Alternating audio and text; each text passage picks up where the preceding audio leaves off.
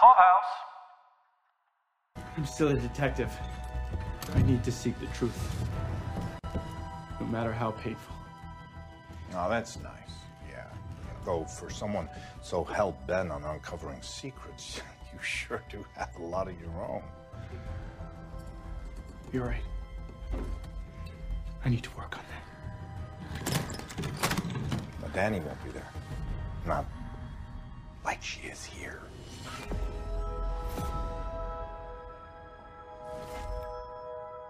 Son, stay. Stay for her. A partner you can actually be honest with. You'll never have that if you open that box. It's your fault. You made me this way. Well, you can point fingers as much as you want, but when you're miserable and alone, remember, you had a choice. No, I didn't.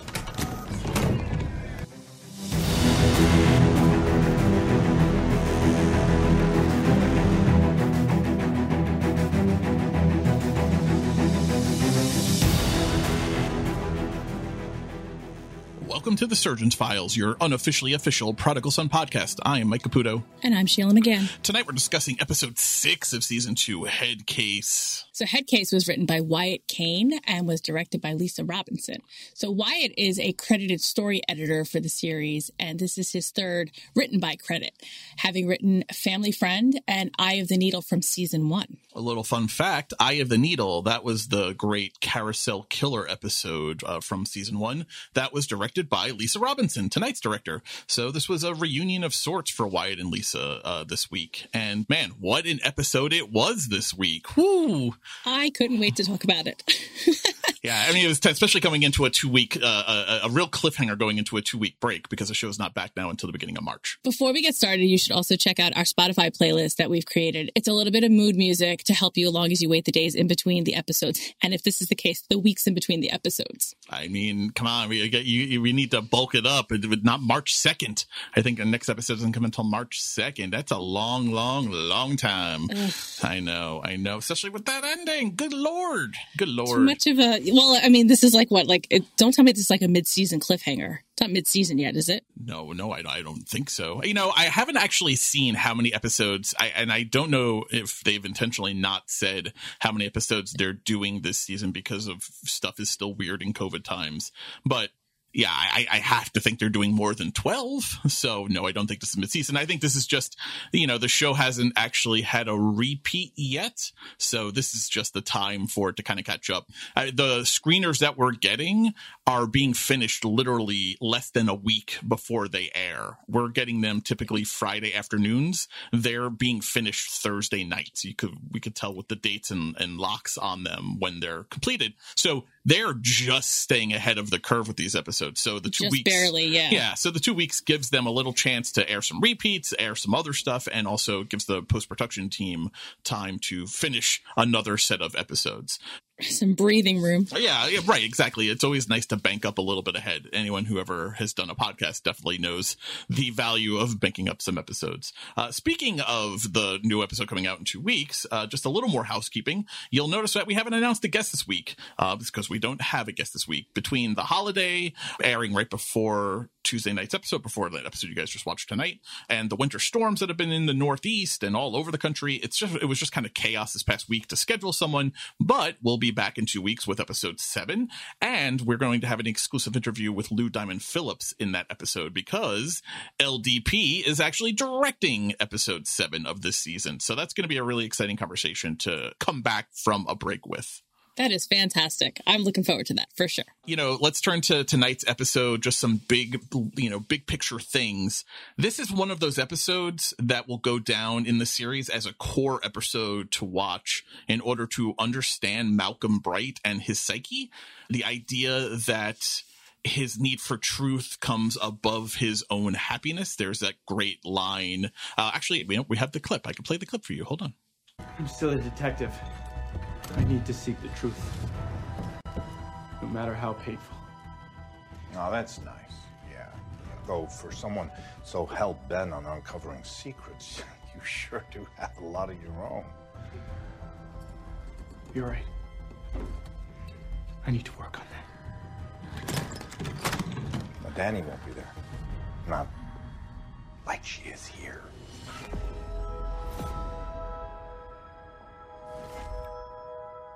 Son, stay. Stay for her. A partner you can actually be honest with. You'll never have that if you open that box. It's your fault. You made me this way. Well, you can point fingers as much as you want, but when you're miserable and alone, remember, you had a choice. No, I didn't. Whoa. I mean, talk about a mission statement for Bright's brain, for Malcolm's brain. It's all right there. The idea that the need to seek truth, to be a detective above all else, including his own happiness, the nastiness of our brains in the form of Martin, in Malcolm's case, to play the Danny card as like that last manipulation. Brains are fucked up. And and they can be so cruel to us in so many ways, so often. I think everyone can identify at some point having your brain talking to you and sending all kind of like nasty messages and threatening messages down to you. And really, this is what Malcolm is struggling with almost this whole episode. So when people look back, when the chapters, the book is written on Prodigal Son and closed, I think this will be one of those episodes people point to for really understanding what makes him tick. What did you think of the overall episode and its contribution to the Prodigal Son mythos? I think you're spot on with the theory that this is a link into Malcolm's brain, or like an inkling into Malcolm's brain, where we're understanding him at a basic core level, like it's subconscious, like it's about as truthful as you're going to get. And he's choosing truth over happiness. And the quote from Martin where he says, if you open that box, Danny won't be there. It felt like an abuser grooming their prey. It's very much that he has a choice and he's choosing to be unhappy in lieu of the truth. So yeah, I like the notion that this is going to go down as lore and foundational information about Malcolm. But I will tell you that this is some of the most inventive and intellectual writing that I think we're going to see in all of TV. Y'all are getting a minor tonight in philosophy with this show. Where else are you going to find something about Schrodinger's cat, Jung's dream states, and the power of the subconscious, which is something that Freud wrote extensively on. And all three of those philosophers and scientists were mentioned in tonight's show. So that is something that you're not going to find anywhere else. I guarantee it. Don't at me. Schrodinger's cat made me laugh when subconscious Martin mentioned that. It made me laugh out loud. We actually have that clip, but it's part of another clip I'm going to play in a little bit. Yeah, it made me laugh out loud. Dreams are fascinating. The idea of working out problems through your dreams is something I am fascinated by. It's something I experience on a pretty regular basis. I find often when I remember my dreams, it often is through working out something that was nibbling at the back of my brain that I wasn't maybe even aware of. And you wake up and you feel like you had some kind of breakthrough, and maybe you can't remember all the details, but things like the swan becoming everywhere, the symbolism in dreams. Why is there a giant bird sitting in your dream? Or, why are you sitting on top of a lamppost looking down on a scene? Or weird shit that happens in your dreams it always means something. Is it important or not? Well, to your brain, to your subconscious, it's important, at least at that moment. It was an interesting use of dream analysis and dream theory in this episode, I thought, because Malcolm makes the assumption that the most important thing at the time he falls down the elevator shaft on his mind is just solving the case. It's just solving this immediate case, the death of Lyle, the architect. Well, obviously that wasn't going to be the answer. I mean, Malcolm. It wasn't the only. Right. Well, we're not the most important. And to Malcolm's brain, it's funny how little he understands himself for how smart he is. With all of the things going on, with everything with Ainsley, with everything that he is always processing with his father and that relationship and who he really is. Who is Malcolm Bright is one of Malcolm Bright's core concerns. And so I was delighted, but not at all surprised when he shoots Rupert Swan, falls down, and that guy falls down the elevator shaft, and he's like, why am I not waking up? I solved the murder. It was just a nice little twist, but not a terribly surprising twist, but I'm glad that the story actually didn't end there. I would have been disappointed had he woken up at that point. He still had more work to do in his dream. Are you familiar with dreams? Did you have to look up the Jung stuff and the Freudian dream analysis things? I was 2 credits shy of a minor in philosophy, so really, yes. Oh, well, so this episode is right up your alley. It's right up your alley. I was like, I'm not staying in college for 2 credits. No. That's really funny. It's the show. This episode in particular did a really good job of doing callbacks to prior episodes. Even in this scene, the scene we're talking about, where subconscious Martin comes up behind him and is trying to talk him out of leaving.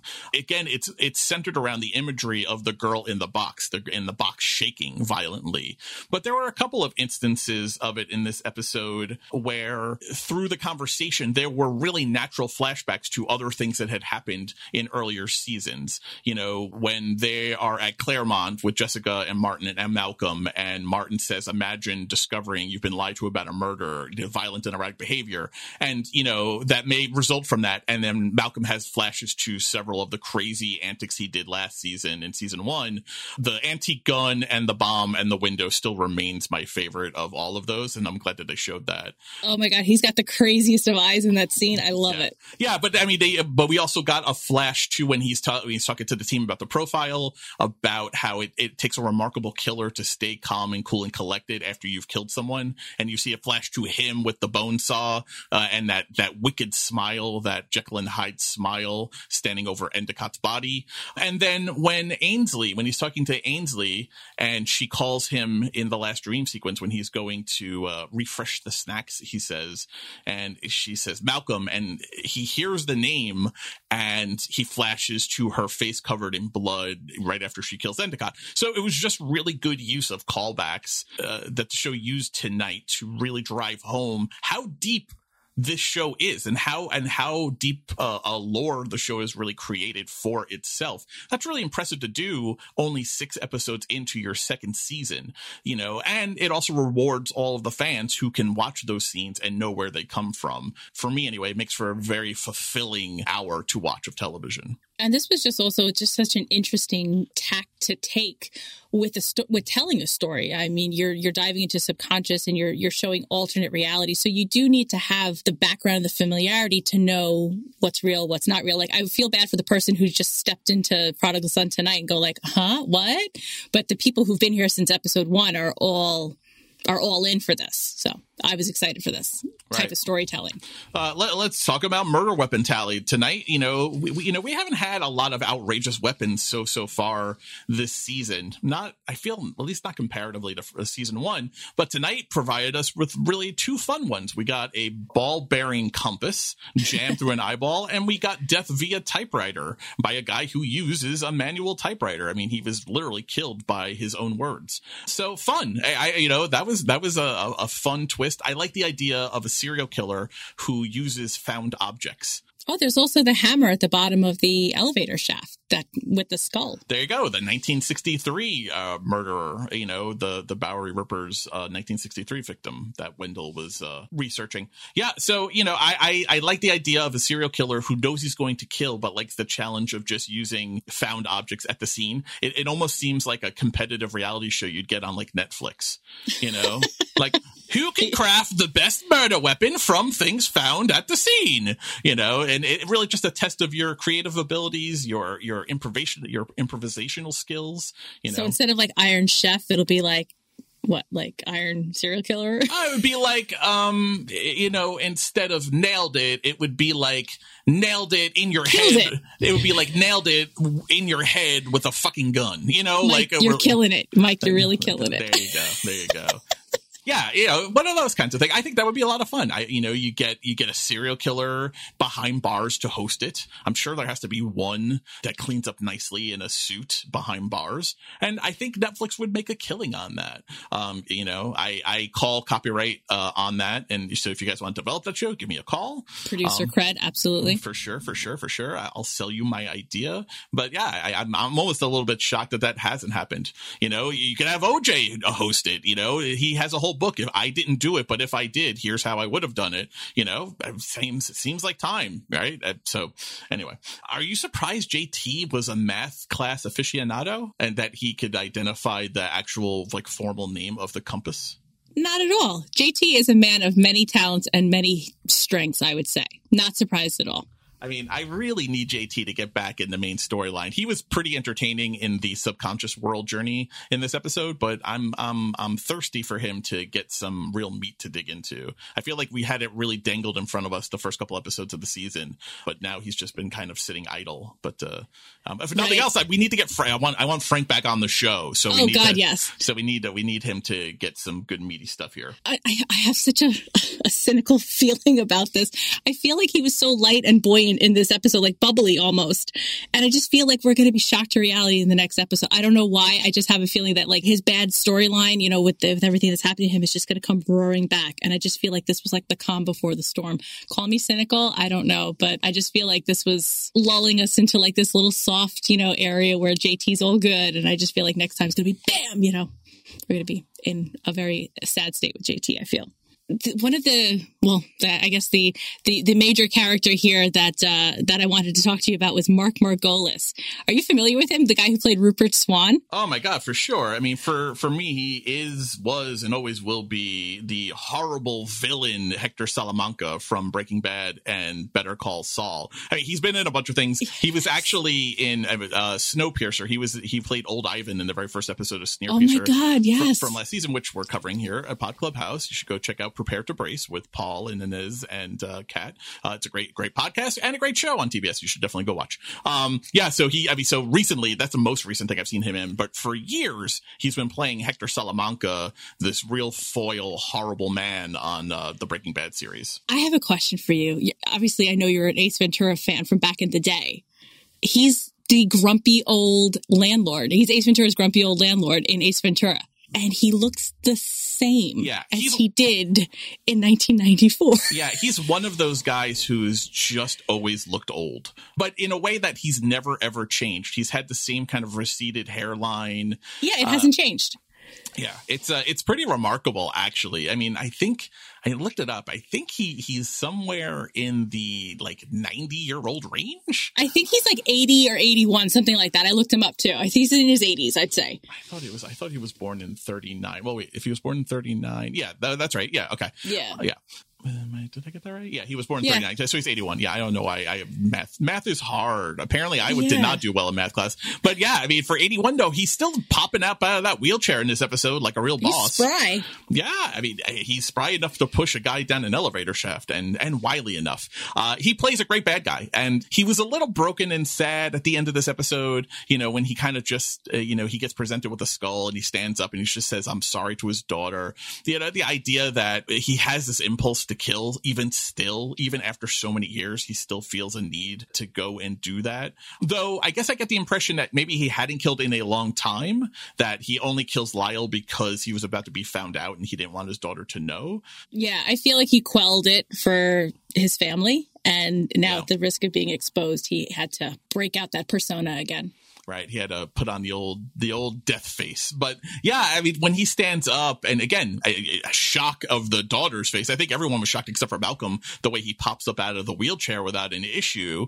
Malcolm has seen him, do his work. Well, it's true. It's true. Yeah, he had a whole dream about it. And it's just so sad when he says, I'm sorry. And he kind of just turns around to take his cuffs, and the daughter's like, what in the actual hell? Greta didn't even know her father. Sad. So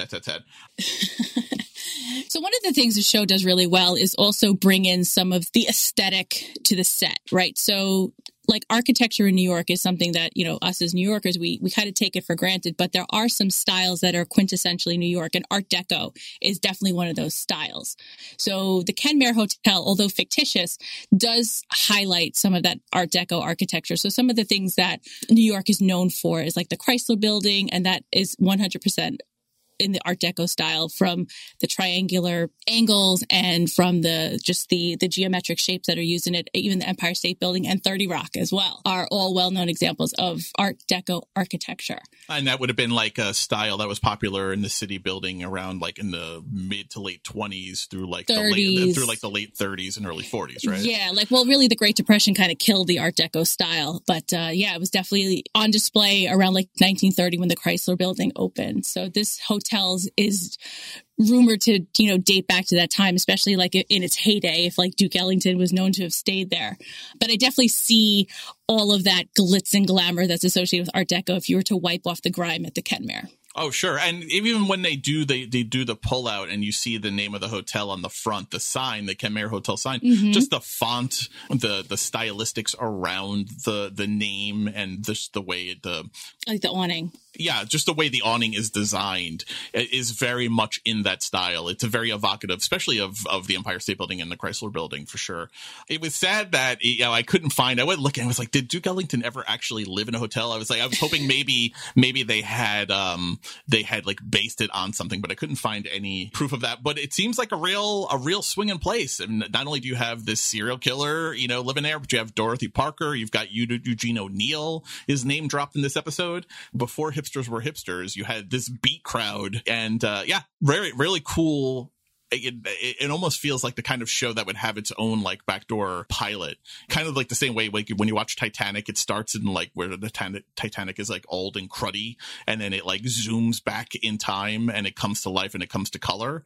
I in my head, that's how like the Kenmare Hotel TV series would be. Like it would zoom from the modern day rundown look into this really bright, vibrant Technicolor spectacle, you know, in the early 30s kind of thing.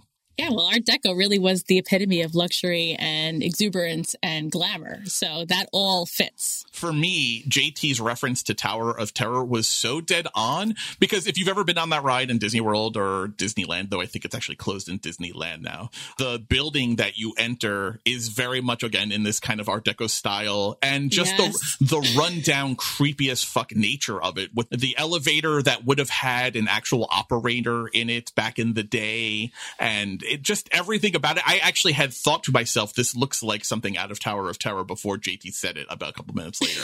So I felt very validated for having that same kind of thought.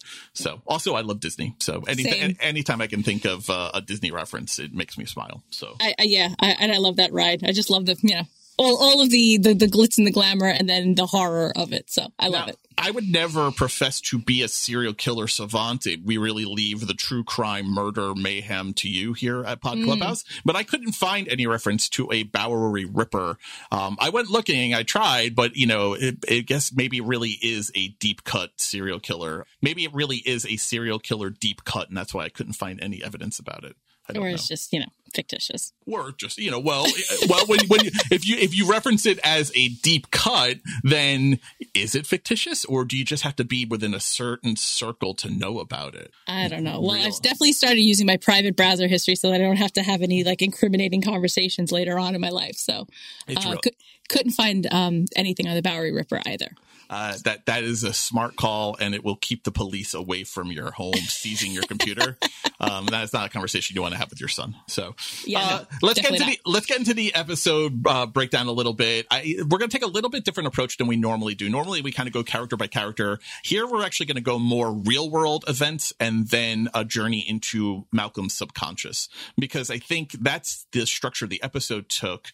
And I think it just makes sense to talk about it this way, too, because I think the journey into the subconscious is all mostly useful to really talk about who Malcolm is. And so it's all Malcolm focused, because everything that he imagined in there was just versions of himself, you know, or depictions of people in his life, but as his brain imagines them and not really them. So let's start in the real world. Let's start at Claremont with the parent ambush. How disturbing is it to you to see Martin and Jessica working together? I'm actually not that upset about it. I kind of liked their tag team approach and Jessica's pleading eyes, like, Martin, come on, please, like, take the lead here. This is your world. This is your genre. And I liked it. I mean, I just don't know how Malcolm didn't think something was up from Martin's sing-songy voice of like, hey, can you come to Claremont for a visit? It was just very suspect. But no, I like them working together. I find it a little creepy. These are two people who should not be working together. Honestly, I mean, this is kind of like if Malcolm and Ainsley were teaming up together, right? Malcolm and Ainsley represent the next generation of Martin and Jessica, and those two could be deadly together. Pun totally intended. And so Martin and Jessica, that's a really powerful combination that I don't know that the world is ready for. I don't know that Mr. David is ready for it. I don't know that Claremont is ready for it. I mean, I long for Mr. David's days where, you know, Chimichanga Day is his biggest worry. But Martin and Jessica teaming up together, whew, that's a I'm recipe. surprised they let Jessica back into Claremont, but however. Yeah, I'm curious at the end when he offers her to stay and that he'll open up a bottle of Fanta. You know, she calls him gross and leaves, but with like a little playfulness to it. Is he gross because of Fanta, or is he gross because he wants her to stay? These two are so sexual. It's hard to tell their vibe It's sometimes. hard to tell. I think it's because he was asking her to stay. I think that's more what I read from it. I mean, because Fanta Orange soda is not bad. I mean, as far as soda goes, Fanta Orange is pretty good, I think. Couldn't tell you last time I had it, but I took it more that he's gross for inviting her to stay. If I had done my homework, I would be playing for you guys right now the Fanta theme song. Don't you want the Fanta? Don't you want the Fanta? I mean, it's like that's all we needed. Just you singing it was fine. It's a total earworm.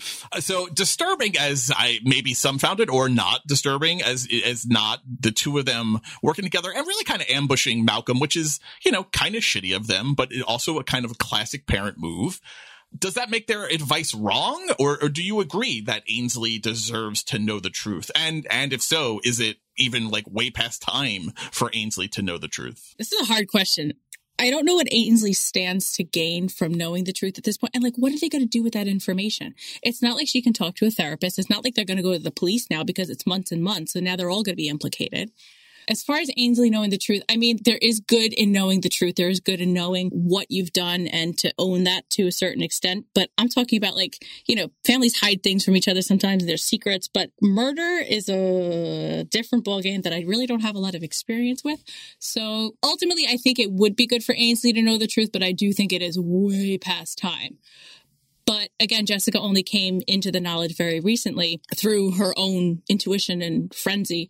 But also, I don't think there's any other way for Malcolm to have come to this meeting if he hadn't been ambushed. I don't think he would have consented to sit with the two of them to talk about this if he had known prior what the subject matter was. I agree with that for sure, because in his mind, I think he honestly believes, or has at least convinced himself, that he made the best decision for the family and for Ainsley and for himself in the moment. And he's kind of continued to double down on that. So I think in the moment he thinks he made the best decision. And I think he's just been kind of reinforcing that. I don't know if he still agrees with it's the best decision. And there's a part of me that has all season long, every time we've been confronting this issue, and this has become the big theme so far of the season, is what is Ainsley not knowing doing to the family? What is it doing to Malcolm? Growing inside of me is this feeling that Malcolm is scared of Ainsley and is scared of her potential. And so in a way that his stated worry of, if she knows the truth, it may break her in a like mental way. And, you know, when he says to Jessica, you know, we may lose her. You know, we had all kind of taken that at face, and we talked about it on that episode about the idea that the worry and concern was for Ainsley having this mental breakdown. As time has gone on, my view has shifted a bit, and I think actually Malcolm is more afraid of, if Ainsley knows, Ainsley embracing this knowledge and weaponizing this knowledge and proceeding down the path of her father's footsteps. I think his subconscious really betrayed a lot of that fear. I mean, everything that he depicts Ainsley on in his subconscious is that she becomes a doctor following in Martin's footsteps, and according to Martin, actually has more talent than even he does. Now, that's all. You have to always take a step back and say that's all Malcolm's brain creating that reality. That's a reflection of Malcolm's thoughts. Malcolm thinks his sister has the ability to not only follow in Martin's serial killer footsteps, but become even better than him. Outpace him. Right. That's really significant. That is a really significant thing for the show to admit to us, and for Malcolm through his subconscious to show us. Not that he knows he's showing us because it's a TV show, but it's a really big development, because I think if you rewatch the scenes where this has come up and watch it from the point of view of Malcolm being scared of his sister and being scared of what she might become, put together with a little bit of competition. Ainsley is the one that's always pushing the competition between them, but I think Malcolm feels it also. It really changes the entire vibe, and it really lowers the temperature in the room and it's really chilling, what I mean to say, of how Malcolm perceives his sister. That was a feeling I've had growing in me. This episode really kind of hammered it home for me. A question I have for you is, and you argued both sides on telling her or not telling her a few minutes ago. Do we get the end of this episode that we have Ainsley blacking out again, covered in blood, not knowing what happened, in a panic, coming to her big brother? Do we get all of that if she had known the truth sooner? Yes, we do. I feel, even though, I had, both arguments, just a few minutes ago, this is still within her, and the killing of Endicott, I feel, has woken some sleeping giant in her, this dormant skill, this latent skill that she's got. And I feel like no matter what she knows or doesn't know, there's enough there's enough that's been uncovered or created in her mind that this happens no matter what. I think she becomes a killer. I think she's always been on that road. I think the seeds have been planted for that since the very beginning of the very first season of this show. I think she is more in control of it. She is better able to process it if she knows about what happened with Endicott earlier. Does she kill someone? Probably either way. But does she have the same kind of blank look panic covered in blood? Had she had that knowledge? I don't know. Because she's had this piece of her that she's been denied access to and knowledge of. And so she doesn't have a foundation from which to process what she is waking up to. And if she had known a bit about what had happened with Endicott, at least maybe she would have a little bit more control on the situation. She seems very floundering and confused and befuddled at the end of the episode. And not a bit scary. I mean, she definitely is a little scary also, but she seems very disoriented. If she had known what happened with Endicott, maybe less so. So I think the episode plays out a little bit different at the end if she hadn't this knowledge earlier. Oh, I don't think so, because she'd had these psychopathic, sociopathic tendencies that we've seen. And we go back to the scene at Claremont with her boyfriend, just the lack of empathy with the debutante killers. There's been some seeds that I don't know if she would have acted any differently had she had the knowledge. Maybe she would be able to process it better. But if she has this issue where she blacks out, does this killing, and this is the result, I don't think her knowing anything would have helped her process that any differently. I'm a big skeptic and cynic here, it seems like. I just feel like this was a path that she's almost destined for. I also say that too because I feel like Ainsley was very off this episode. I mean, she's been off her game a little bit since the season finale for season 1, but she's very curt with Malcolm this episode. It's very unlike her. Did you pick up on those cues from her? She was definitely very curt with Malcolm outside the hotel, which is not like her. Even when they're fighting, she tends to, submissive isn't the right word, but she is sweet with her brother usually, or at least jab him in the arm, digging at him in good fun kind of way. This was a very icy demeanor she had with him, which was really odd. But for me, the thing that was most off about her was actually down in Martin's office when Malcolm comes to ask for the videotape that she took because he's looking for information on the landlord, and he almost tells her the truth, but doesn't. Her reaction struck me as almost disappointed that he doesn't tell her. He just reiterates that he's the one who killed Endicott, which said to me that if she doesn't actually know the truth, she at least has recovered enough memories to know that Malcolm is lying to her to some extent, that it's more complicated than just him killing Endicott, that she has enough memories now to know there's more of involvement on her part than he's telling her. So it was almost like she was testing him here, and he failed it. For me anyway, that was what the succession of faces she was making all kind of said. Like, are you going to be straight with me now, brother? And then he's not. And then she looks crestfallen and upset with him almost, and then tries to like bury it a little bit. How did you play out the scene out in front of the hotel and then that scene down at Martin's office? Well, the scene in front of the hotel when she finished the interview with Vieja, is that his name?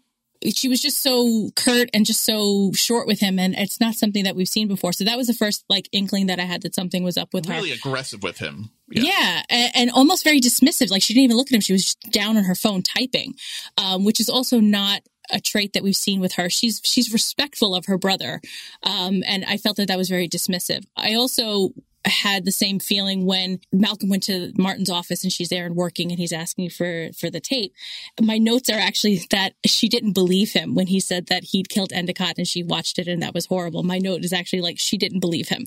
I agree that she's pieced together enough to know that the first person telling that Malcolm is giving her is not in fact correct.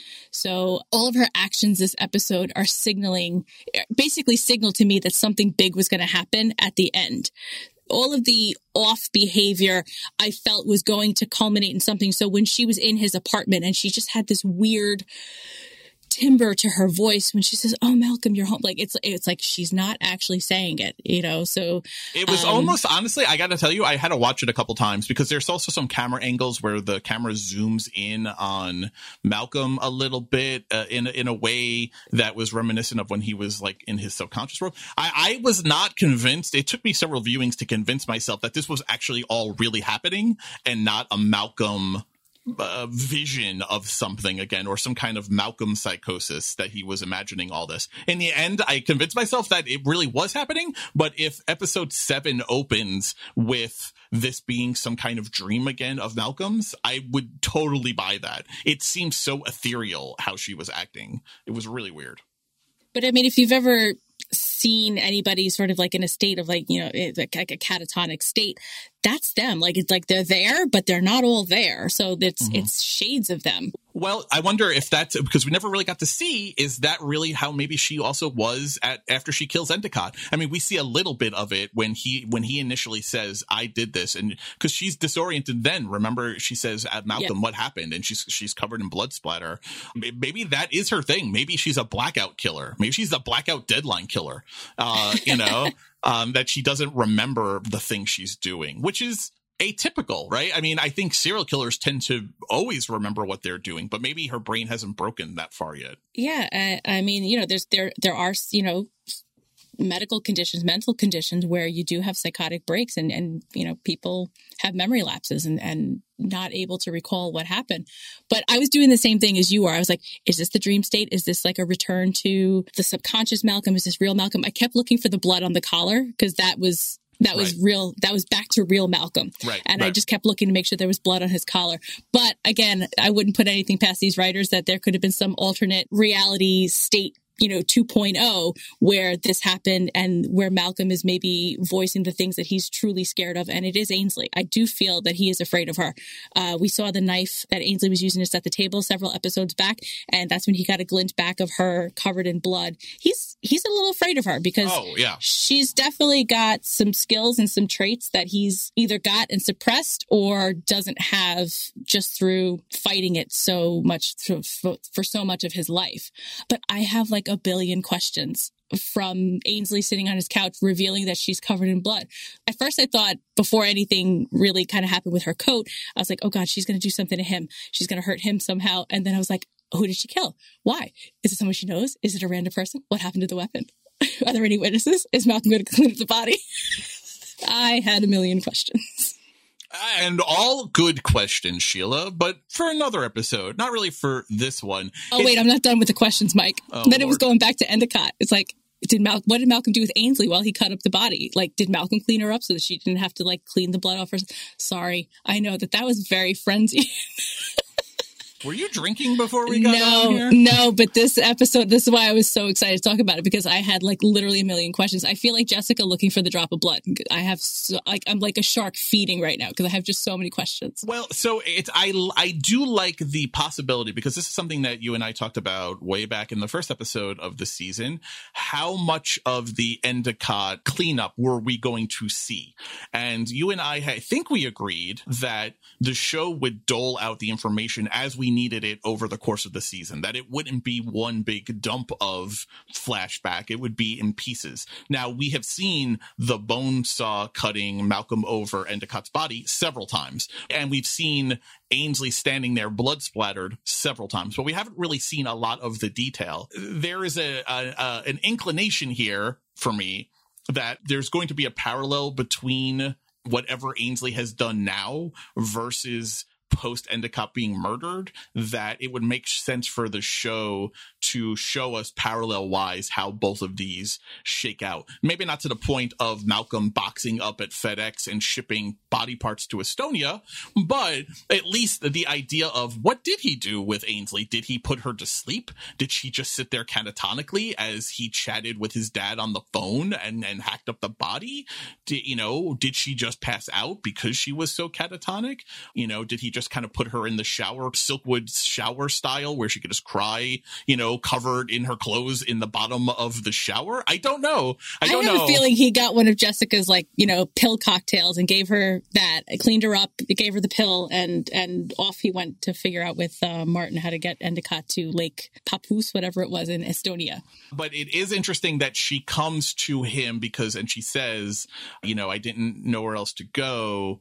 And she says that she blacked out, which all of that is consistent for how she handled the Endicott affair, what her brain did to protect her, the walls it threw up to protect her post Endicott. So a lot of your questions we may not actually have answers for yet. I mean, Malcolm may be needing to wait for Gil to text him that there's a new murder for them to go figure out, to try and figure out who did Ainsley kill and how. It's the ultimate game of Clue. You don't even have a body. You don't even have Mr. Body. You don't know if it was in the kitchen with a lead pipe. You don't know. We don't know any of that yet. I would say from the blood splatter that it was not a lead pipe.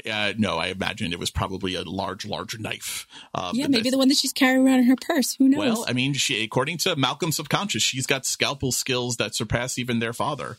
A surgeon, not the surgeon. So, a lot of big fucking question marks coming out of this episode, which was what makes it so great and also frustrating that now we have this 2-week break of a cliffhanger to kind of sit with. But I love that, though. I love that because I've recently become so annoyed by people who no longer know how to watch TV because of binge culture.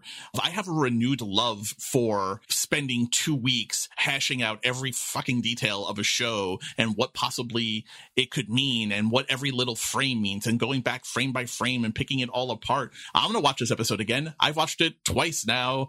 Maybe did I watch it? I think I watched it more than twice. I actually watched it 3 times because I pulled audio clips, and I'm going to go back and watch it and pick apart all the details that I'm sure I have still missed. And that's how I'm going to fill my 2 weeks, rewatching all the episodes of the season, seeing what kind of clues, because this is a show that rewards that kind of television watching. You can't have a Lost. You can't have a Prodigal Son, a narrative serialized show in the binge era. You need time to process. You need time to talk about it. And you rarely see things once, so it's important to pay attention because everything cycles back in this type of show.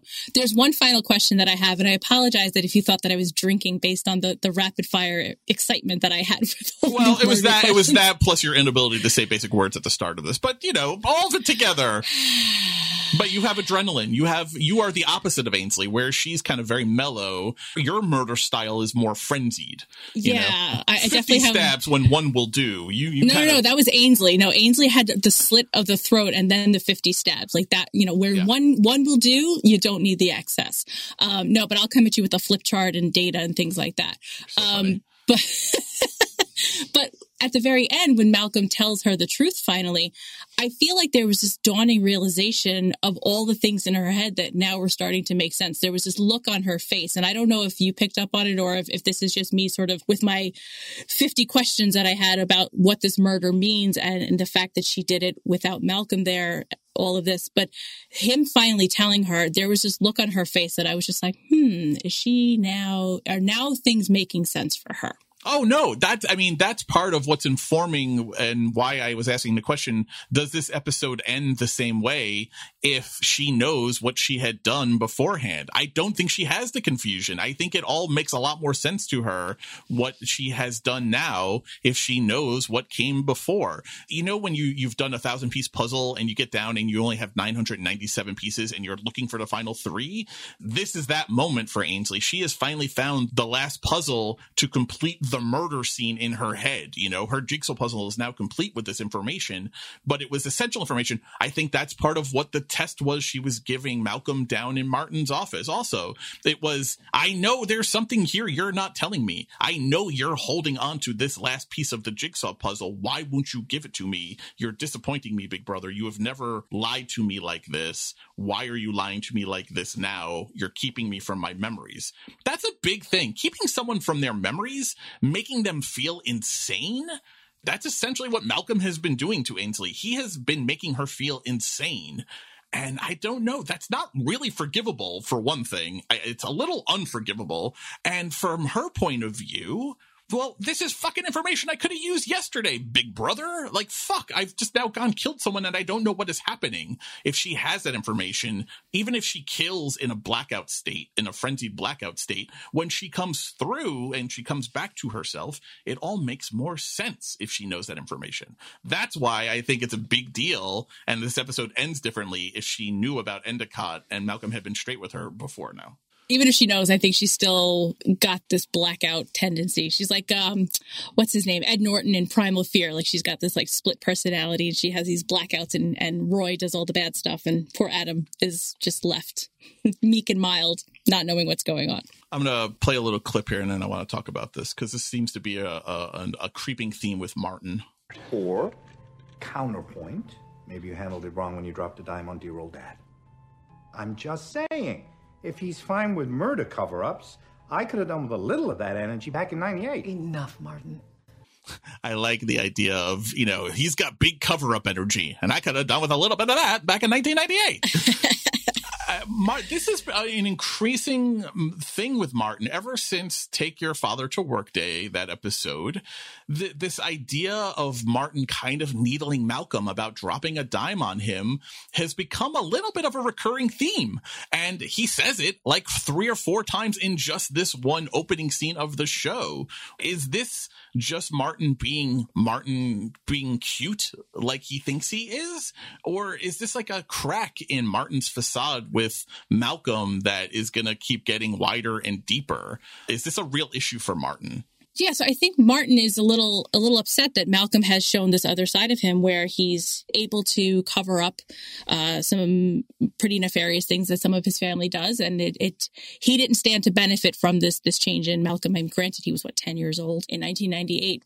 But at the same time, I feel that whatever sharing and whatever breakthrough that they had in that Take Your Father to Work Day scene in group therapy, Martin is not yet done sharing what he has repressed with Malcolm all these years. At first, I thought it was Martin just being cute. And that's kind of how I framed the question that way. Because I did initially think it was just his sense of humor.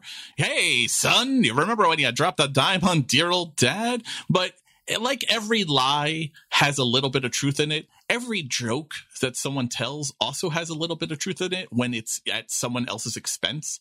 And I think that's a little bit where Martin is at right now. Martin is at the sarcasm, thinly veiling my animosity and my repressed anger towards you, son. You know, the one I love most in this world. But I'm actually pretty fucking angry about it. And I'm also a serial killer with a nasty temper. And a little bit of that is starting to show and crack, and the stress is coming through.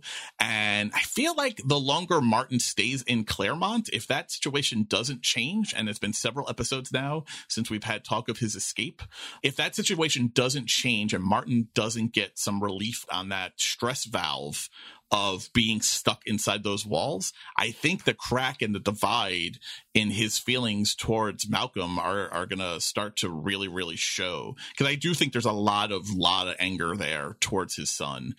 As much as he loves him, as much as he finds their relationship in an interesting light nowadays, there is all of this. Listen, nothing lingers longer than family drama, and nothing lingers longer than family trauma. For Malcolm, it was him being an 8-year-old kid or whatever back in 1998, turning in his father. But for Martin, that's been now 20 years of him living with his son, this little boy who he thought was the same as him, turning him in. I mean, it's an uncomfortable point of view, but it's certainly a point of view that exists, that from Martin's point of view, he was betrayed by his son, and he's lived with that for 20 years. He has been suppressing that for 20 years. And I think we're starting to see the cracks in that suppression. So something we need to definitely keep an eye on. And I think it was interesting how it kind of was just nestled in this larger ambush of the parents at Claremont, but it was there, and it was repeated enough for us to take notice, but it could have easily been a detail you either laughed off or overlooked. But I think there are nuggets in truth there that we definitely have to keep an eye on. Yeah, we definitely can't brush it off. It was too bold-faced. All right, so for me, that really takes care of the real world. I think we now need to spend the rest of the episode the rest of this podcast episode, talking about the journey into Malcolm's subconscious.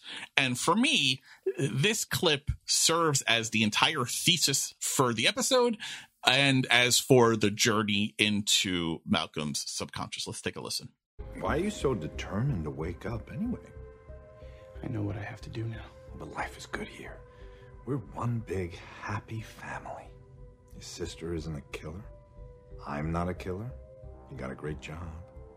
A happy relationship, and there's even Coco.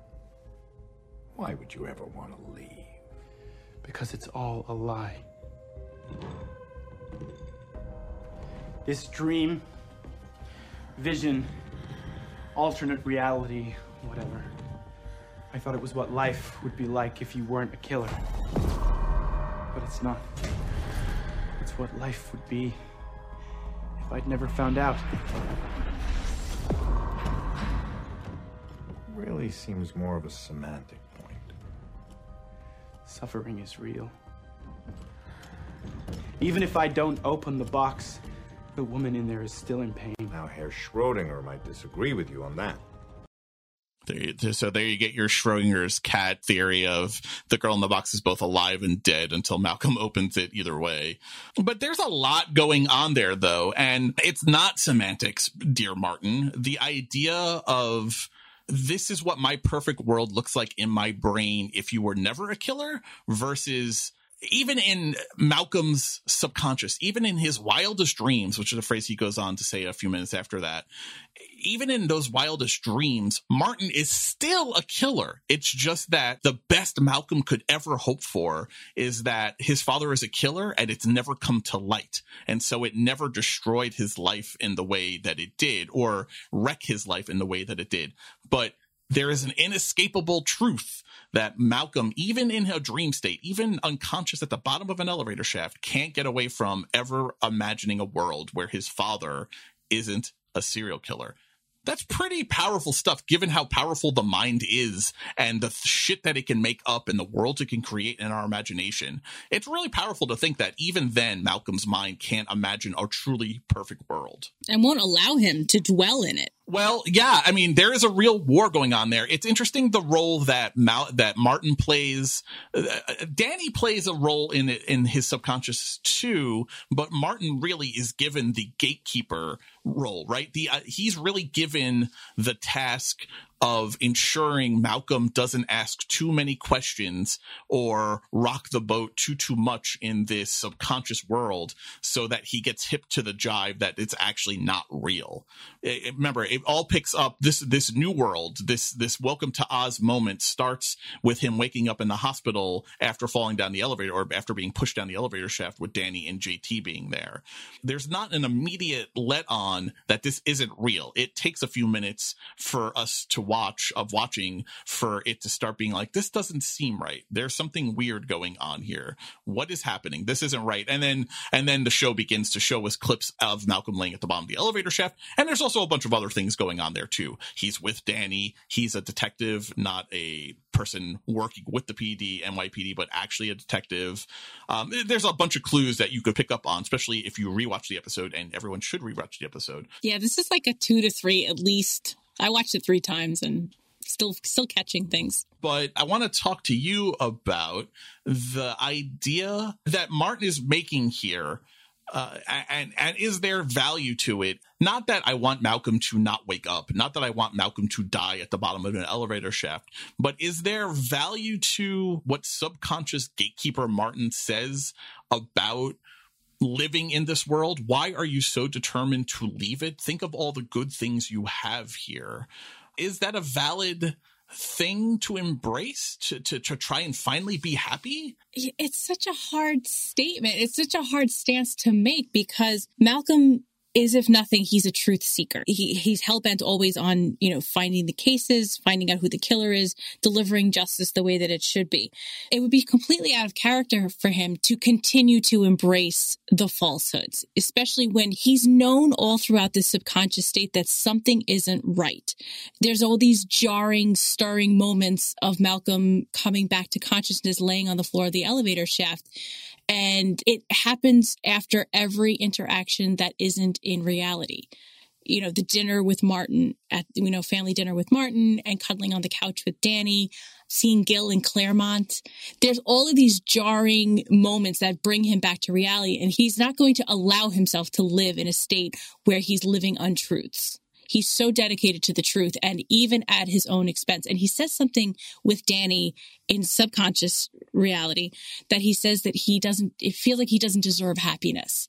And that's a really sad affirmation or admission on Malcolm's part, is that for some reason in his life, he feels that he needs to live this way. And I feel like he's intentionally closing himself off emotionally. We saw a little bit last season where he opened up to Eve, and we see how that ended for him. So I feel that he's just walling himself off emotionally, which is maybe why something hasn't happened with Danny in reality. And I feel like there was the perfect opportunity at the end of this episode to move that narrative forward. And I feel like it's stuck in neutral. Yeah, it's actually a great little clip. Let's listen to it and talk a little bit more about it. I just have this nagging feeling. And with you, with my family, and I'm happy. I have everything I want. But there are moments where I feel like I don't deserve it. You deserve all of it. Ultimately, you are the best person that I know. There's a version of Malcolm, there's a part of Malcolm's brain that understands he's entitled to be happy and is deserving of happiness. But I think you're right. I think there is a self-flagellation going on here where he feels like, and then adding the Endicott stuff up on top of it, on top of all the other trauma and PTSD he carries around, adding in the Endicott stuff on top of it, Malcolm has really come to this place where he feels like he is a danger to the world, and he is someone who has forfeited the right to be happy, that he needs to live on this isle of isolation, of self-isolation, which makes his subconscious time with Danny all the more sad and bittersweet, because you're right. There is a moment back in the real world at the end of the episode where he could have actually opened up to Danny in an even more vulnerable way and seized on what seemed like an opportunity by her to maybe go to the next level, or maybe to probe their relationship in a deeper way. But he is so bent on not only not deserving of love, but almost like he's a danger to them. It's actually very reminiscent of the Gil Jessica conversation about how the Whitleys are cursed, and being around them is almost toxic, which is what kind of Danny warns Gil against. And Jessica, uses that as grounds to break up with Gil or to swear off any relationship with him. Malcolm also has this feeling of, I am damaged goods in a dangerous way. it's sad because in his perfect world, even where his father is this serial killer still, even though the world may not know about it, his perfect world is encapsulated by a relationship with Danny. Because that's a thread that runs throughout all of the other memories. Even when he's with the functional Whitley family, they're still talking about Danny. Even when he's just with Martin going through, and Martin's kind of keeping an eye on him, subconscious Martin is keeping an eye on him as he goes to try and solve the case in his brain, Martin still brings up Danny, even as the last-ditch effort that subconscious Martin employs in order to keep Malcolm from opening the box and waking up from this dream. He plays the Danny card. That's Malcolm's subconscious very last card to play. Its most powerful hand is here. In this world, you have Danny. You have a relationship with her, and she understands you and accepts you for who you are, and you can be honest with her. Sheila, that's so fucking powerful for a guy who never really gives into his emotions other than Eve. And we saw how that worked out, like you said. For his brain to be telling him these things, for us to be seeing these things, that is so powerful. His brain's final play to keep him from waking up could have been anything, but it was Danny. It was the enticement of what Danny could mean for his life and happiness. The show can't walk that back now. That's fucking out there. That's huge. And having Martin be the one to deliver this in his self-conscious is... I'm no psychiatrist, I'm no psychologist, but the fact that Martin is delivering this soliloquy in Malcolm's subconscious, all of the important soliloquies. But this one in particular, the fact that it's in his subconscious and Martin is the one that's saying it, especially after what has happened in reality, where Martin's like, you could have, where was that, behavior when you dropped a dime on dear old dad? So the fact that Martin is the one delivering this death knell to Malcolm's happiness, it's so telling of how much hatred Malcolm has in his heart for his father, for what he's done to him. Mm-hmm. And it's just so powerful, and it's so sad because it didn't have to be that way. And Malcolm refusing to give into that alternate reality or that alternate version of himself that could have been. He knows that none of that's real. And but it's still there no matter what. The fact that it was there and it played out in his subconscious is just... this show is just phenomenal for the writing, for the inventiveness of it.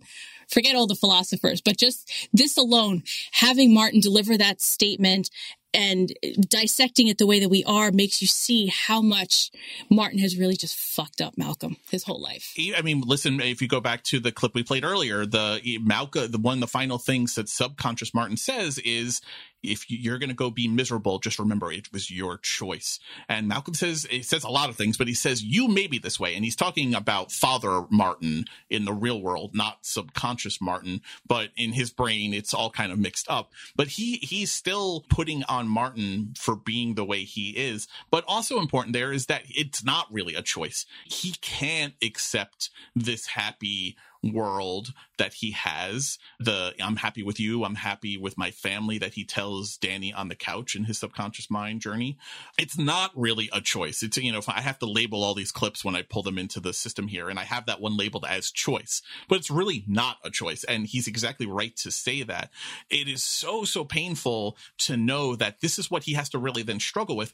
And having all of these conversations in his subconscious really frames his relationship with Danny out in the real world, even in this episode. I want to play for you 3 clips now, because there were 3 times where Malcolm says to Danny in this episode, it's complicated, I wouldn't want to bore you. Now, the first one is in the beginning episode before his mind journey, and she's asked him a probing question about why he got called to Claremont and is everything okay. He says it's family stuff, complicated, I wouldn't want to bore you. She almost says something, but doesn't, and she swallows whatever she's about to say, and that becomes really important for later on. But here's this clip just to hear them kind of one after another. So this is the beginning of the episode before Malcolm has gone on his journey. What were they upset about?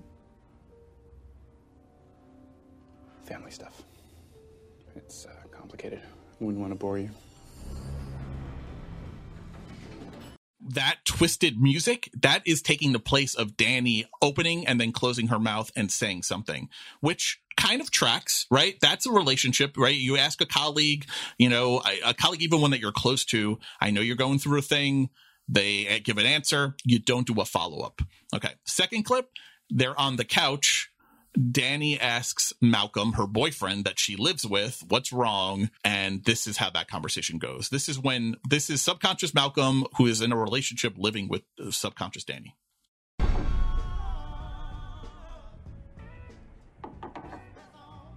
What's the matter? Seems so far away. Oh, it's nothing. I wouldn't want to bore you with it. The one thing you never do is bore me. And we don't keep secrets from each other. Mainly because I'm an amazing detective and it would be impossible. Hey, I'm a detective too. Mm-hmm, but I'm better.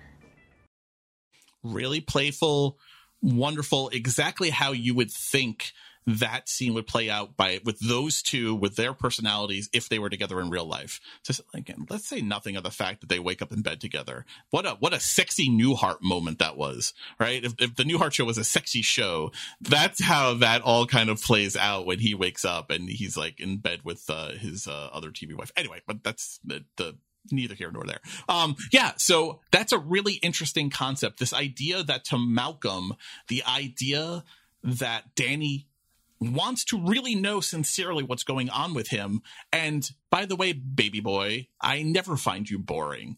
For Malcolm, I think that's a really important thing, because I think boring there stands for not only boring, but I think it also stands for odd or a freak or damaged or dangerous, and I don't want to be around you. I think boring, the way it's being used in the show, is code for a whole host of horrors that Malcolm doesn't want to subject her to.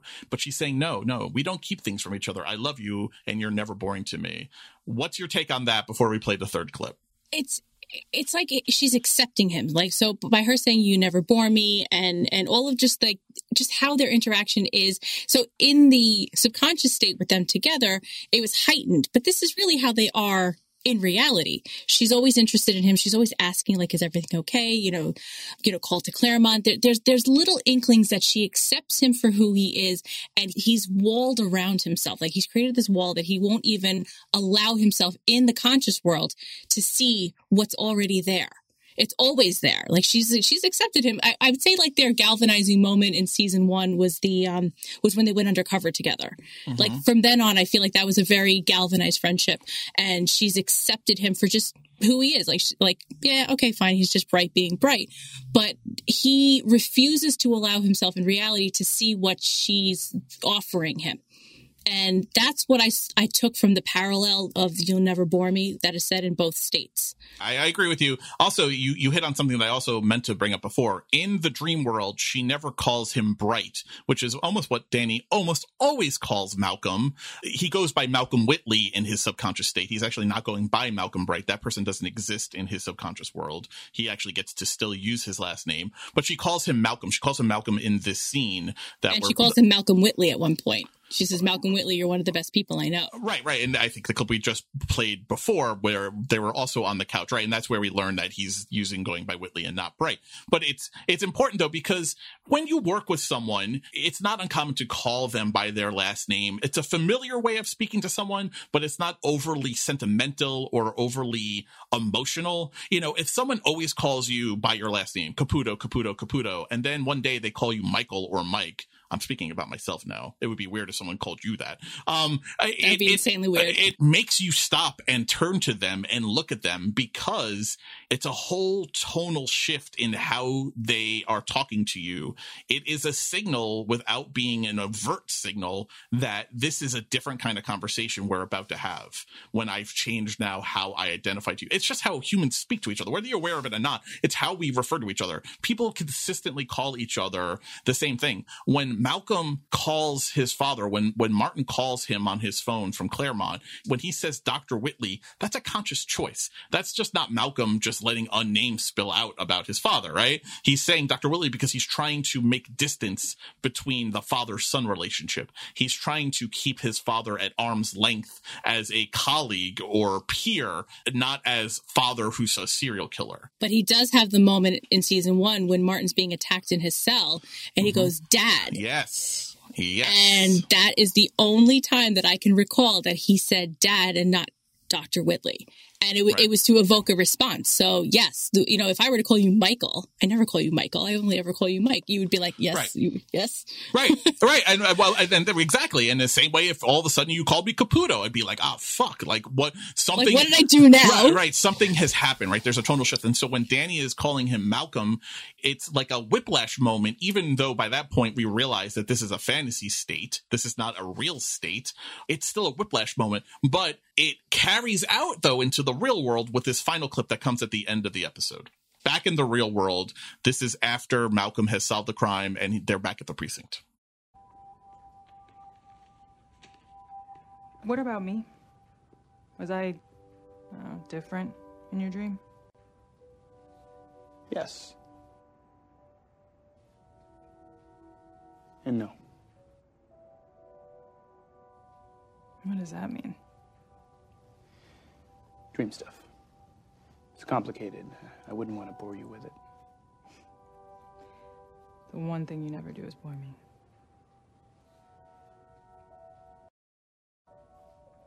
Good night, Malcolm. And she calls him Malcolm. And the show's editing, too, if you're watching it and not just listening to it, when she says the one thing you never do is bore me, the show cuts back and forth really quickly from her on the couch in the fantasy world, in the subconscious world, and the precinct, and it's cut together seamlessly so that like Aurora Purnell's voice is uninterrupted because it's intentionally meant to mimic both times. And it's a signal to Malcolm that it actually could be the thing he was dreaming about. But will he do it? Will he take the opportunity? No, I don't think so, because of all of the reasons we've been talking about, the way he views himself as this danger, this menace. I truly believe he will not subject Danny the way he sees it. He will not subject Danny to being in a relationship with him because of the danger I think he feels that would place her in, or the idea that he is not worthy or deserving of having someone that's going to make him happy. Those three Danny clips with the complicated and then whether or not she says you never bore me, really, really important. Maybe the most important string to take away from this episode, I think. I don't know if you viewed it beforehand in that light, but hearing the three clips back to back taken from the three different sections of the episode, how does that speak to you about Malcolm and his feelings, not only his feelings for her, but what he may be willing to do or not do or pursue or not pursue with her? Well, hearing the three clips together really drives home the point that he really does, in his unconscious state, feel that he is somehow undeserving of love and happiness, and he's going to continue this wall. But at the same time, the fact that his unconscious and conscious Danny blended together seamlessly, and the fact that she called him Malcolm, he might allow himself, I don't know, this might be like an uncharacteristic break. Maybe he has some sort of like reflection on this state that he was in, and he was able to, solve everything in 20 minutes. He might take a step back and reflect that she is seeing him for who he is and accepting him no matter what. The fact that he is odd and a little bit weird, and the fact that she just allows him to be that without judgment, without pretense. It would be an interesting study in Malcolm to see what he takes away from this subconscious learnings. We saw how badly Martin acts in his unconscious state and how good Danny acts to him. So I would like to see him explore that. Whether or not he's going to, I don't know. I mean, I'm still a big shipper for Danny and Malcolm, but at the same time, I feel like that struggle for truth and the not deserving of happiness were the two really big resonant themes for Malcolm in his unconscious state. So I'm not optimistic about his happiness future. Yeah, I mean, I'm a big Brightwell shipper myself, and I want to see them together. I think they fix the damaged parts of the other really well. I think they are a good salve for each other. And so I want to see them together. But my takeaway from this episode is that Malcolm is still too internally hurt and torn up and still operating from too much of a place of trauma to let that happen. And I think because he worries about the same way Jessica kind of worries about Gil and what being with a Whitley may do to him, I think Malcolm really does worry about hurting her in an unintentional way by bringing her into the inner circle of his craziness and chaos. That is being a Whitley. You mentioned this earlier, and it fits here, too, that he feels, whether he heard the statement or not, about the Whitleys being cursed. He didn't hear that, but I know deep down in his core he feels that, and I don't think he wants to inflict that on anybody else. Yeah. So if Martin serves as the subconscious gatekeeper to keep Malcolm there, and Danny represents his greatest heart's desire in his subconscious, the other big person to talk about is, what does Gil represent? And so before we finish up this episode, I think the last thing we really need to talk about is Gil Arroyo, former cop, now Claremont Psychiatric Hospital resident in Malcolm's subconscious, and what does that mean? I think it's interesting that, and it's going to be part of my thesis and hypothesis on what Gil represents here, but the brain triggers that Malcolm experiences throughout his time in his subconscious journey, several of them are triggered by phone calls, these unsolicited phone calls from Claremont on his cell phone. And again, in this world, Martin's not there, so he doesn't think he knows anyone at Claremont. But every time that phone rings, it's almost like a little bit of a brain trigger. Did you have a take on that connection of the phone ringing from Claremont and his brain pain that he seemed to be going through? I feel like Gil was like the representation of like the truth, even though it was the complete opposite. I mean, can we just stop a second? Lou Diamond Phillips as the inmate in Claremont, just making the turn, and he's just got the Martin cardigan on and just the wily hair, the wily beard. I had to do a little minute's pause. I'm like, wow. I'm like, that is some clever writing. But I feel like Gil was like this representation of the truth, like a reminder of the fact that Martin is who he is. And no flashy reality, no beautifully cooked filet mignons are going to negate the fact that he is, in fact, the surgeon. Gil is this reminder that the truth is out there, little X-Files, but the truth is out there, and it's up to Malcolm to uncover it. And he has to go to Claremont to be faced with the truth. So I feel like that's what Gil is representative of here. I agree. And I'll take it even a little bit step forward. I think the phone calls from Claremont on his phone, they're almost always accompanied by a rumbling, which is the real world elevator in the shaft, shaking, rumbling its way down to him, and Malcolm's real world body laying prone and unconscious at the bottom of the elevator shaft. I think Gil represents, and Claremont represents, not the truth, but I think it actually represents his physical body and his conscious mind trying to wake him up. If people are like watching WandaVision now, there's this idea, not to spoil WandaVision, and if you don't want some spoilers about WandaVision, then you should not listen. But Wanda has created this alternate reality where everyone within Westview, New Jersey is kind of trapped into playing a role in this concocted world that she has created so that Vision can still be alive and they can be hiding kind of off the grid from people. That's what Malcolm's subconscious, with Martin as kind of the gatekeeper of it, the Cerberus kind of, standing guard, is doing here. They've created this world to allow Malcolm to live out what he thinks is happiness, but really is just a trap for him to get stuck in, a loop for him from not being able to break out of. And I think Gil is his conscious mind, and being framed by his subconscious as the crazy person at Claremont. Why would Martin show up there? How would Martin even know to show up there? Well, it's because the subconscious is like, nah, fucker, like, you are not invited to. You belong here. Right. Well, it's Martin it's subconscious Martin as gatekeeper trying to invalidate Malcolm's actual conscious mind and his physical body, which is in pain. That's what I think the rumbling and the hand tremor comes back, and the brain pain, the actual physical brain pain he's suffering in this subconscious world is all representations of Claremont being the signals, someone tapping on the glass, trying to get his attention. It's at Claremont. I think it's not a coincidence that it's at Claremont that he realizes he's actually laying at the bottom of an elevator shaft and that he needs to get out of there. All of that happens at Claremont because Gil represents the truth to Malcolm. As strained a relationship as they have this season because of what Gil is going through with Jessica, and Gil and Malcolm have been strained. They haven't had the fatherly closeness this season that we saw last season, and I think a lot of that is because Malcolm is spending a lot of time with Martin and maybe pushing Gil to the sides a bit. I think in Malcolm's truest heart of hearts, Gil still represents the truth, and he is a truth seeker. He tells subconscious Martin he is a truth seeker, and so Gil is the representation of that.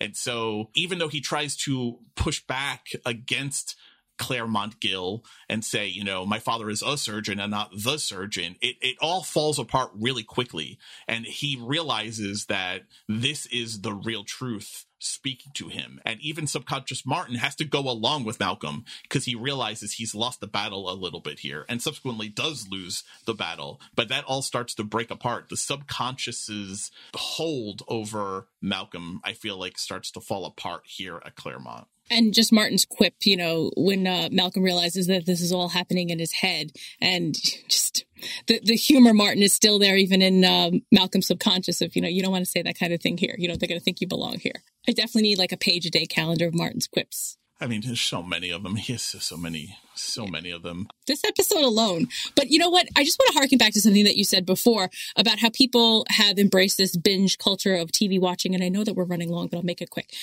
WandaVision is another example of how people don't know how to watch television anymore. This is a serialized show. It happens weekly. Disney Plus is dropping it the same way, one episode a week. So you have to think about it in between. So people are getting so impatient with WandaVision. And it's basically coming back to this, that they forget that stories build. You do need time to marinate on them, and they do build on each other. So you need to have watched the prior episodes in order to understand the present. So just a little observation there with WandaVision too. I saw some tweets from people actually just earlier today complaining about WandaVision and filler, and it was just a bloated movie. And I was happy. Some people were like, yeah, it's called a TV show. That's what a fucking TV show is. It's just a really long movie. And sometimes there's filler because they have X number of episodes. Welcome to television. It's been around for 80 years. So people have just lost the ability to sit and process and digest. It just has to roll to the next thing. It affects the way television is made. I mean, we watch a lot of TV here at Pod Clubhouse, and there are certain shows that are designed to be binged where it doesn't matter. The next episode's going to start in 15 seconds. But there are shows that are designed with that fifth act cliffhanger. They're designed with that fifth act twist. As the screen goes black or it cuts to credits. It's designed that way because it wants to make you come back for more. It wants you to think about and process what you just saw for the week and build up that anticipation. All of the air goes out of the balloon. All the air goes out of the tire when you build up that suspense and then you see the resolution of the thing in 15 seconds. Prodigal Son is a great example of that. If you get the answer, the pickup to how Ainsley ends this episode with that giant bomb and the blood on her shirt and stuff, and you just find out the answer in 15 seconds, man, what an anticlimactic way to end an episode. It destroys all of the narrative tension that the show has done such a good job of creating if it resolves itself just 15 seconds later in a binge culture. That's my soapbox, and I'm putting it away. But yeah, I mean, for me anyway, that really is the crux of the episode. There's some fun things that were done and appeared differently that we can run through really quickly. Normally, this is where we would break for our guest interview, but we don't have one this week. And so I just quickly want to mention that there is no Adrisa Corner this week because Adrisa was missing this week. Sheila, did you miss Adrisa? I did. I got to the end of the episode. I'm like, oh, where did Adrisa go? Where was she? So I was a little upset that Idrissa didn't even factor into Malcolm's subconscious or conscious state, but the fact that she didn't even appear in his subconscious at all, I guess that wraps up the box on what what are we calling them? Maldrissa? I call them Maldrissa. I don't know what others.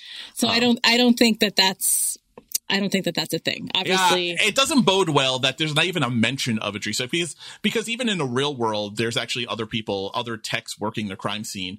But in his subconscious, for sure, you would think Malcolm would have Idrissa there, adding some funny clips or like, Idrissa, why are you a talking swan? And what are you doing here at the murder shop? There were ways that they could have brought her in there. So the fact that she's not even referenced in the episode, it's not even you just missed Idrissa or something like that, tells me that it's significant in as far as Malcolm's real subconscious, that she doesn't actually factor in to his true heart's desire, which is not a surprise. He has never really shown a romantic tilt towards her. I think he values her friendship because she accepts him for, flying the freak flag that she also flies. But that's a very one-sided romance. And I think it's always been that way. I don't think he's ever led her on in any kind of way. Oh, I don't think so at all. Yeah, his heart has always been kind of a Danny heart. And so I think it is telling and it's significant that she's not in the episode, even by reference. Even last week when Danny didn't appear at all in last week's episode, at least we got a reason why Danny is off with Vice. JT was having a baby when JD didn't appear in an episode. So I think it's telling that there wasn't even a reason why we didn't see Idrissa as far as Malcolm's subconscious goes, which, sad for the shippers, but there you go.